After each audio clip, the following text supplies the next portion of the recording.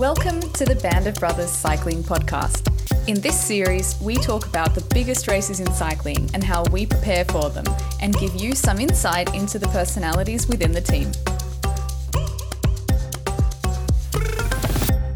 Hi everyone, and welcome to the 5th episode of the Band of Brothers podcast. I'm Steph, one of the team's press officers, and today we've got Marco Haller, who is back by popular demand, this time to talk all things Paris-Roubaix. So Marco, welcome and thanks for joining us. Hi everyone. And welcome also to my colleague Andreas Hartmann. Hello again. As one of the oldest races on the calendar and one of the 5 monuments, Paris-Roubaix is an incredibly important day in the cycling season. First held in 1896, this weekend will see the 119th edition of the famed Cobbled Classic. The Hell of the North, the Queen of the Classics, whatever you prefer to call it, this year will see the first spring edition of Roubaix since 2019 on a course that's remained largely unchanged from previous years. That is just over 257 Ks with no less than 54.8 kilometres of cobbles. The race opens with almost 100 Ks of flat, smooth asphalt, which often makes for around 2 very tense hours of racing before the cobbled onslaught, in which teams will be jostling for position at the front of the peloton in preparation for the very first cobbles. As the riders make their way up north to Roubaix, they'll take on a total of 30 cobbled sectors, each which differs in distance and difficulty. This has led to the creation of a starred rating system, with sectors rated from 1 to 5 stars according to their level of difficulty, length and the roughness of their cobbles. There are 3 5-star sectors, with the mythical Forest of Arenberg being the first. This 2.3k stretch comes after just over 160 kilometres in the saddle, and it's here that riders with aspirations should be well positioned to avoid getting caught up in crashes. The other 5-star sector that we should mention is the Carrefour de l'Arbre, which comes in at 16.5 k's remaining. At almost 2,090 metres long, it's known for its tricky sloped corners, again a point in the race where contenders may find one of their very last opportunities to make a decisive move. The race then comes to its often dramatic conclusion in the Roubaix Velodrome, where after a series of variables have no doubt withered down the peloton, the winner will hold his cobbled trophy aloft. It's a race that's often hard to predict, where to win you need to be both strong and have the luck of avoiding race-threatening crashes and mechanicals. So it's definitely not going to be easy this weekend. And on that note, let's bring in Marco to find out more. So first of all, Marco, with Roubaix coming, we're in the middle of 2 big monuments at the moment, Flanders and Liège. So Liège is obviously quite different from the other 2, but Flanders and Roubaix are also pretty unique from each other in their own ways. Can you explain how exactly they differ in terms of riding them, the fans, the type of rider that you have to be, and the most important skill sets that you need to have? Well, to keep it simple, the most obvious difference of those 2 would probably be the altitude meters, obviously, in Flanders with all the hellings and the little steep climbs, as we call them. You have a lot of meters to climb also, while Roubaix is technically more the flatter version of these 2. But if you haven't been there yourself, like in television, you might think cobbles are cobbles, right? But those in northern France, they are worse. They are brutal, they are cruel, they are bigger, more gaps, and they hurt more when you crash on it. So in terms of the cobblestone sections, there's nothing like Paris-Roubaix. And how about the atmosphere? Because they're each known for having an amazing atmosphere. Which one do you prefer? Which one? Or how can you say that they differ? Yeah, I mean, Flanders developed a little bit over the years, I'd say. So obviously with all these VIP areas, with climbing the Quaremont on 3 occasions, it's like a little bit like riding through a football stadium, I would guess. While Roubaix still have this mythical aspect of like starting in the north of Paris somewhere. I mean, obviously we are in Compiègne, but starting way further down than the finish, and we keep traveling north, and you just like getting closer step by step. And this is also a similar thing maybe with San Remo a little bit, where all the tension is is rising, or in Roubaix circumstances, it's maybe more an elimination race the closer you get to the finish line. Mm-hmm. And which one would you say, when you finish, you feel most like you're knackered, like you're most proud to say, thank goodness that's done? That's actually quite easy, because this always has to be Roubaix. This velodrome, this is history of cycling, and when you finally get there, it's undescribable feeling you get. So I think it's actually pretty nice that there is this Roubaix challenge now also for the amateurs, that they get a little bit into the feeling we have on this occasion. Marco, you've already mentioned that obviously Paris-Roubaix is A to B, and the whole course is basically divided in two sections. There's a first part which is on big roads, and then the real deal starts, the cobble start. And can you feel a different vibe in the bunch on the first part, and then a tension that is building up towards the first couple sections? Yeah, absolutely. I mean, first of all, in the way of the peloton, how we are riding, like it's the neutral section is always a little bit more relaxed, and you still are covered up in leg warmers, maybe even a hat, because every now and then it's quite a chilly morning in Compiègne, and then the closer we get, the more clothing you get rid of, the tension is rising, the speed is building up. Every now and then also are some little crashes, and then the race is on. So the first part is more like a warm-up for the final, or is it sometimes nervous from the beginning? You really need to be careful if you say it's only a warm-up, because if the wind comes from a nasty direction, it can be basically race on from the very beginning. And it's also a race where over the years history had learned us that being in a breakaway is actually a very good place to be. And this makes also the fight to actually make it into the day's break even harder, and therefore usually also the speed is quite hard for a very long time. For example, I think it was the 2019 edition where my also then teammate and now teammate Niels Pollitt eventually came second.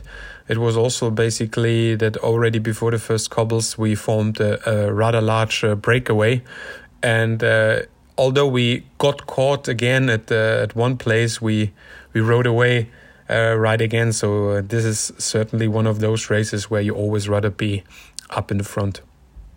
So it's all about positioning again, like in all the classics. In all the classics, and it's always the right moment where you need to be. But when you also now talking about the characteristics as a rider-wise, maybe you don't need to be as punchy as in Flanders, because these short little kickers, you need to go into the high watts for many times, while in Roubaix you can also be quite successful if you are one of those, as we call them, diesel engines, where you have a high pace for the entire day and never really properly peak, but just go in and go in and go in. Going back to what you said about the cobbles at Roubaix being different and being special, what is it exactly about them? Can you explain it to someone who's never ridden over cobbles like that before? How do you approach them, and what does it feel like when you know that the next sector is coming up and you're in the bunch? What does that feel like? Well, obviously it's actually a quite weird thing that we are racing with road bikes, and they are called road bikes for a certain reason, I assume, on unpaved roads. And these cobbles, as I said before already, they are brutal, obviously. Like the bike is shaking, the chains are jumping, and sometimes it's pretty hard to keep the bike under control. And just to give you also an imagination of how big the difference between Flanders and Roubaix is, that not really after Flanders, but after Roubaix, you usually get off your bike with blisters, especially if it's a hot race where it's more dry. And also equipment-wise, we even fine-tune the material more, like having the privilege now of being a specialized rider. We even get a specialized bike for that particular race. So it's that one race in the year where our mechanics bring out the Roubaix bikes to rock the road. And also the tires, they get even wider. We are running 32 millimeter tubeless tires. So you really try to get assistance wherever you can in terms of the material to make the very unsmooth road a little bit smoother. There's this amazing old velodrome in Roubaix where the race ends. What's going through your head when you're entering the velodrome? Is it something very special in the season? Because of many reasons. So from the perspective now, let's in my situation now, like it will be the very last race for the first third of the season. So the whole winter we were training for this period we just went through now. All the classics, all this fighting, all the crashes, all the sweat, everything. And Roubaix is kind of the last race for the typical classic riders, like the cobbled classic riders. Obviously, the Ardennes coming afterwards, but this is like the ultimate finish line, I would always call it. And then also childhood dreams come up, obviously, because like I remember riders like Taffy or whatever fighting there towards this famous velodrome and then finishing it there with these 1.5 laps. And then also like my very first Roubaix, where I really had to fight super hard to even make it to the velodrome because of crashes and mechanicals. And eventually I arrived, but out of time limit. So this was also probably only in Roubaix you do it to fight on that you can really see this famous velodrome. And it's a magic place, 100%. So it's a race you definitely wanna finish. So definitely, and we know you've got some good stories, Marco. So why don't you let loose? What are some of your best memories from the race to date? Well, I mean the absolute highlights I already mentioned before with teaming up with Niels in 2019, where he finished second. Or obviously also need to mention last year's Modi edition, where I was a teammate of Sonny Colbrelli and he eventually won. These are certainly the highlights, but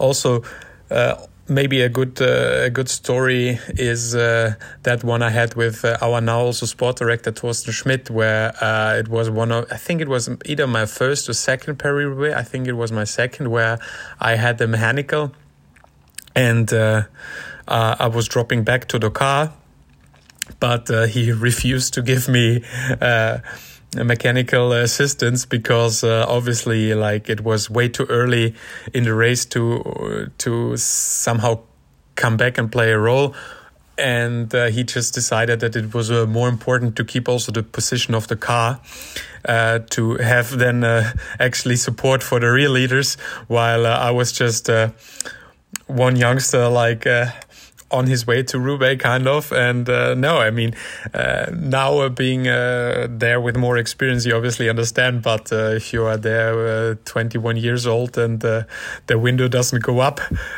and he doesn't even want to talk to you, it just pushes the throttle, then you think, what the hell? But yeah, it definitely makes sense. And another quite funny one, or not so funny one actually, was when we had some issues with the handlebar, and the handlebar kept kind of falling down on the cobbles, like because the screws were kind of loose.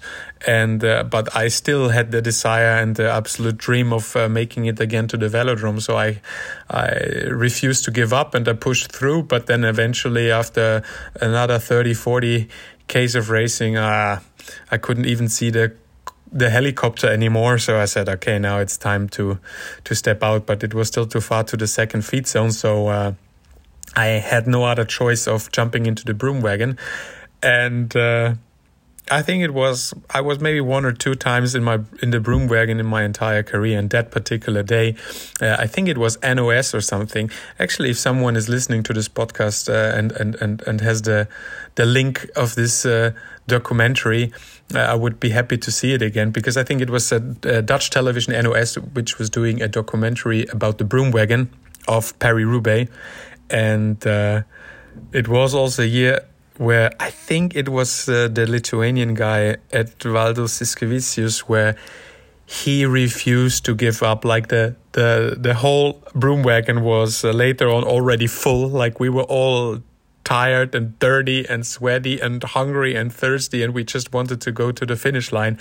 But this guy, he kept riding in front of us with like 25k per hour, and he just wanted to finish this bloody race. And this also gives you an impression of how big it is to just finish the velodrome. And it's a little bit of a circus, actually, also, when you think about it from a little bit of perspective. It's crazy. It's cool. We haven't heard anything about a documentary of the broom wagon this year, but another thing is for sure that Schmitty will be in the car again. And did you talk to him already? How to deal with early mechanicals? I probably should give him this. I probably should give him this little reminder, or maybe come up with this story again when we have the tactical meeting. Also to give a example to the newcomers in our team. That this race is not only a bike race but also a car race behind of us. And also, fun fact, I don't know if actually our audience now knows it, or I don't even know if you know it, Andal, that Paris-Roubaix is the only race, as far as I know, where there is also a broom wagon for the cars behind us.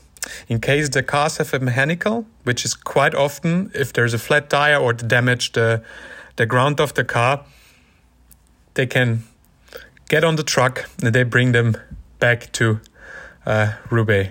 It's crazy.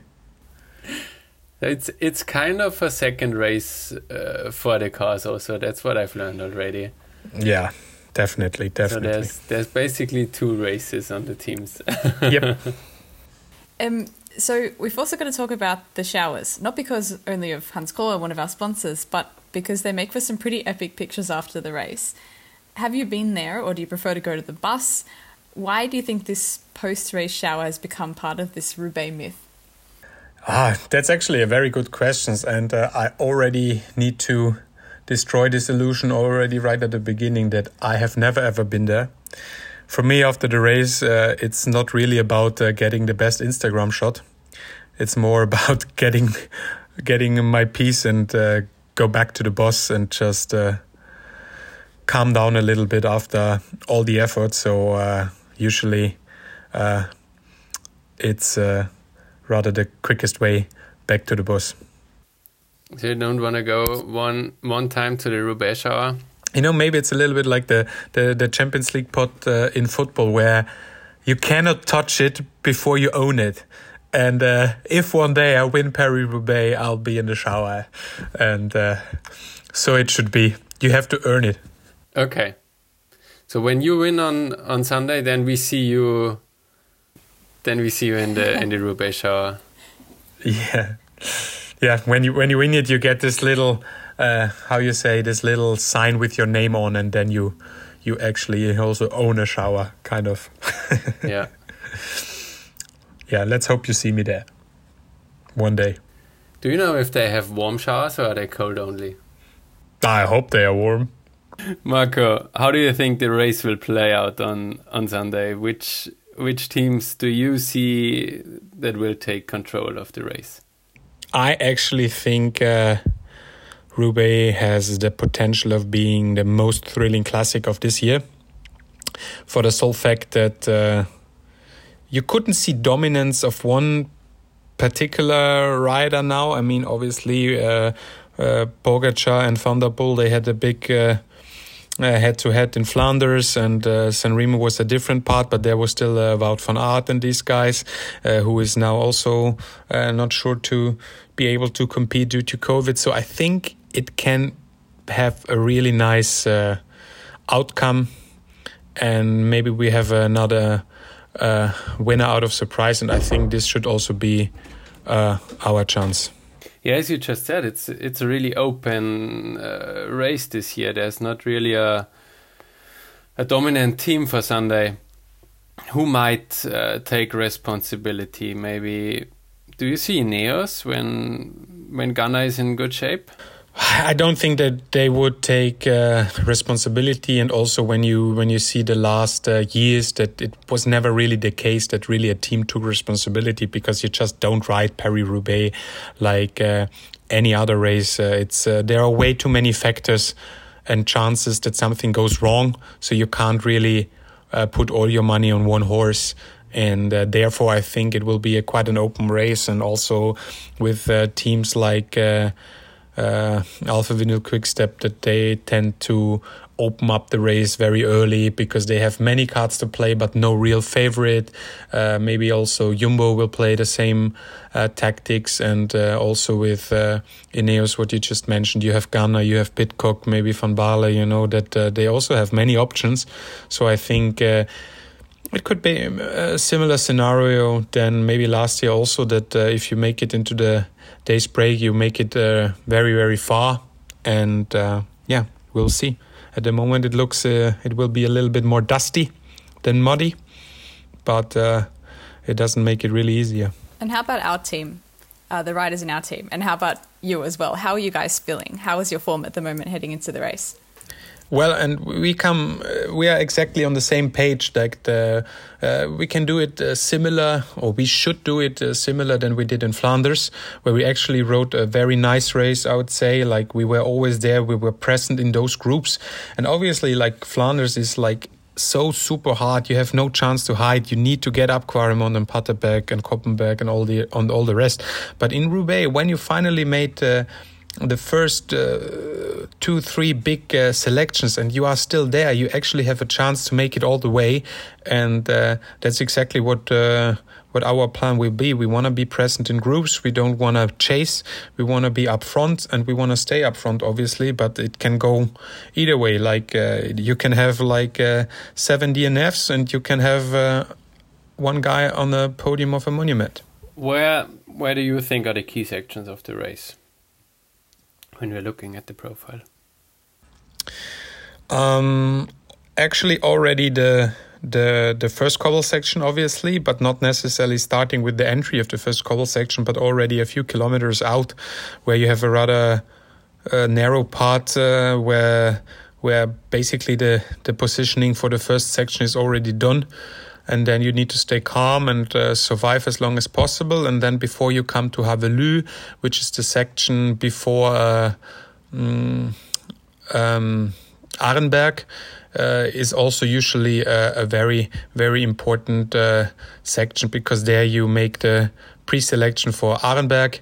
And it's also a sector with a 90-degree corner in it. So if there is wind, the wind will change, the wind direction will change, so the bunch can split again.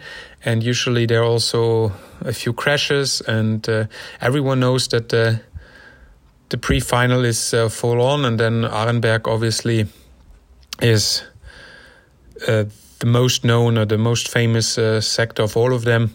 And from there on, it's actually a elimination race. Like, every sector is important. You won't believe it. Like, everyone is then talking about Mont-Saint-Pével or Carrefour de l'Arbre, but you can lose the race on every sector of those. And this is really like, you always think it's a cliche thing, but you cannot really win it anywhere, but you can lose it everywhere. And this makes Paris-Roubaix so special, because it's really only one when you are there, when you are at the velodrome. So with 150 kilometers into the race, the pre-final really starts. Pretty much, yeah. You may have maybe a chance to come back, but also this is very tricky because of all the cars and everything. Like it's really hard to describe. So if you have a puncture at the wrong place and you cannot get assistance. And this is also where the zone hoppers are so important. Like the zone hoppers are those guys, they jump basically from sector to sector. They are small teams, mostly out of 2. They are there with us for with biddens and wheels. And in case we puncture, you try to push through to at least make it to them. And you can swap bikes or mostly wheels with them, and you can continue because it usually takes ages till the car arrives. So you really need to time your punctures good. It's also the hardest race to make it back after puncture, after mechanical. Yeah, absolutely. Like I was there in the early breakaway last year, and I had the puncture before the first sector, and I had to change wheel with the neutral service of Shimano. Everything went actually well. I had like 25 seconds back, and I tried to chase back, but it was super tricky then because obviously I couldn't pass the cars anymore because of all the mud being on the road, and I basically had to stop. I could already see the brake, but I couldn't return because I couldn't pass the car. It was horrible, but just Paris-Roubaix, I guess. So now we come to the section for the bike nerds. So for Roubaix, our riders are going to be using a different setup. So can you tell us a little bit about that, or how much can you actually tell us? You mentioned the Roubaix bike from Specialized. How about chain rings, tyre choice, pressure, handlebar tape, all of that kind of good stuff? Yeah, to be honest, like if you're a complete freak and really into these topics, like the changes in the material aren't all too big anymore because equipment just got so good. Like the most notable change in material was obviously the tire. Like when you would if you would normally run a 26 millimeter tire, we go now on 32 millimeters, and it's I think every team now riding tubeless tires. This just gives you the chance of reducing the tire pressure, and that again gives you a lot of comfort on the cobbled sectors. But there are also some guys who like to have like a double handlebar tape, or they even tape their fingers or hands or whatever. But I was always losing the most aerodynamic bike available, and add big tires, reduce the pressure, and off you go. You maybe need to be careful with bottle cages that you're not losing all your biddens all the time, so that they fit properly. And the next thing is maybe with the gears, you like to have a bigger chain ring that you can keep the chain running in the middle of your cassette. And also in case of a chain drop, it's kind of a advantage if you have a bigger chain ring, at least a 42, that it doesn't drop completely, and you can maybe even get the chain back up on the big ring to continue. Is there a special saddle you use? No, nothing. Like as I said, like last year I changed really nothing on the bike, and only chose the wider tires. And now in that year we have the big advantage of actually having a bike specially made for that race, with having a little suspension even ahead above the fork. So this is obviously the thing we're gonna do this year. But I will still have an aero handlebar. I will still have the same saddle, same position, just wider tires, and this specialized bike for Roubaix. You already tried the Roubaix bike on the covers? No, not at all. It will be the day after Brabantse-Pijl when we do the recon. Then it's also like fine-tuning the race material. And what do you think about this in-race tyre pressure management system that some teams are going to be introducing? Do you have any thoughts on that? Well, obviously also only heard it from the news. And I'm not 100% sure if this will work or not, but if it does, it certainly makes sense and is absolutely logic. I mean, road cycling becomes more and more the Formula One, like you talk about tires, aerodynamics, pressure, suit material, everything is really on top level now and very scientific. So in my idea, this is just the next thing to come. Can it be a game changer on Sunday for some teams? It certainly could be. If it works, it can be a game changer, yes. I mean, also, like I remember from back in the days where tubeless tires wasn't a thing yet. I had Luca Paolini, for example. He was riding the first 90 kilometers or 80 kilometers on a normal road bike with a normal setup and higher tire pressure, and then he would swap to his setup for the cobbles. So this was also done in the past. When we talk about the cobbles again, the brutal big cobbles of Paris-Roubaix, is there some special way of training this, preparing for those cobble sections? Nah, not really. I don't think you can really prepare it. Obviously, what's important is having a certain knowledge of the parcours. But this is anyway done. But obviously, I mean, if you have a good stamina on the bike, it certainly helps you. And then I'd say we see now many times that guys from cyclocross sport make the switch to road racing, with Van der Poel, Van Aert and Pidcock being the prime example. And as you can see, they tend to be very good in these classic kind of races, and that's just because they have insanely good bike handling. And so if you have a good bike handling, you have certainly an advantage at these races, and certainly a good point to be stronger. Okay, so finally we have to ask about the weather. Do you think that's going to have any special influence on the race on the weekends? So it should be dry, definitely unlike last year, the first wet Roubaix in a very, very long time. But how about the wind or other factors? Is there anything that you think we should be aware of? Roubaix is certainly one of those races where you keep checking the weather report also. But like you said already, at the moment it looks like it should be only low wind, maybe no wind at all, and perfect temperatures. That could also mean that it becomes a little bit dusty, and this is also not super perfect actually, because like all the cars and motorbikes ahead of the race, they get dust up in the air, and then it also becomes a little bit annoying. So for me, I would always say like the dream scenario for Roubaix is like 10 to 15 degrees and maybe a little rain the day before the race, that you have the dust settled. That would be for me the ideal scenario. But as it looks now, it should be good in terms of weather, because you mentioned the wet Roubaix from last year. It's certainly one of those epic races. I was kind of happy that I've been part of it, but I'm also happy if I don't have to do it ever again. What's the general approach of Bora Hansgrohe for Sunday? Any race tactics you want to share with us already?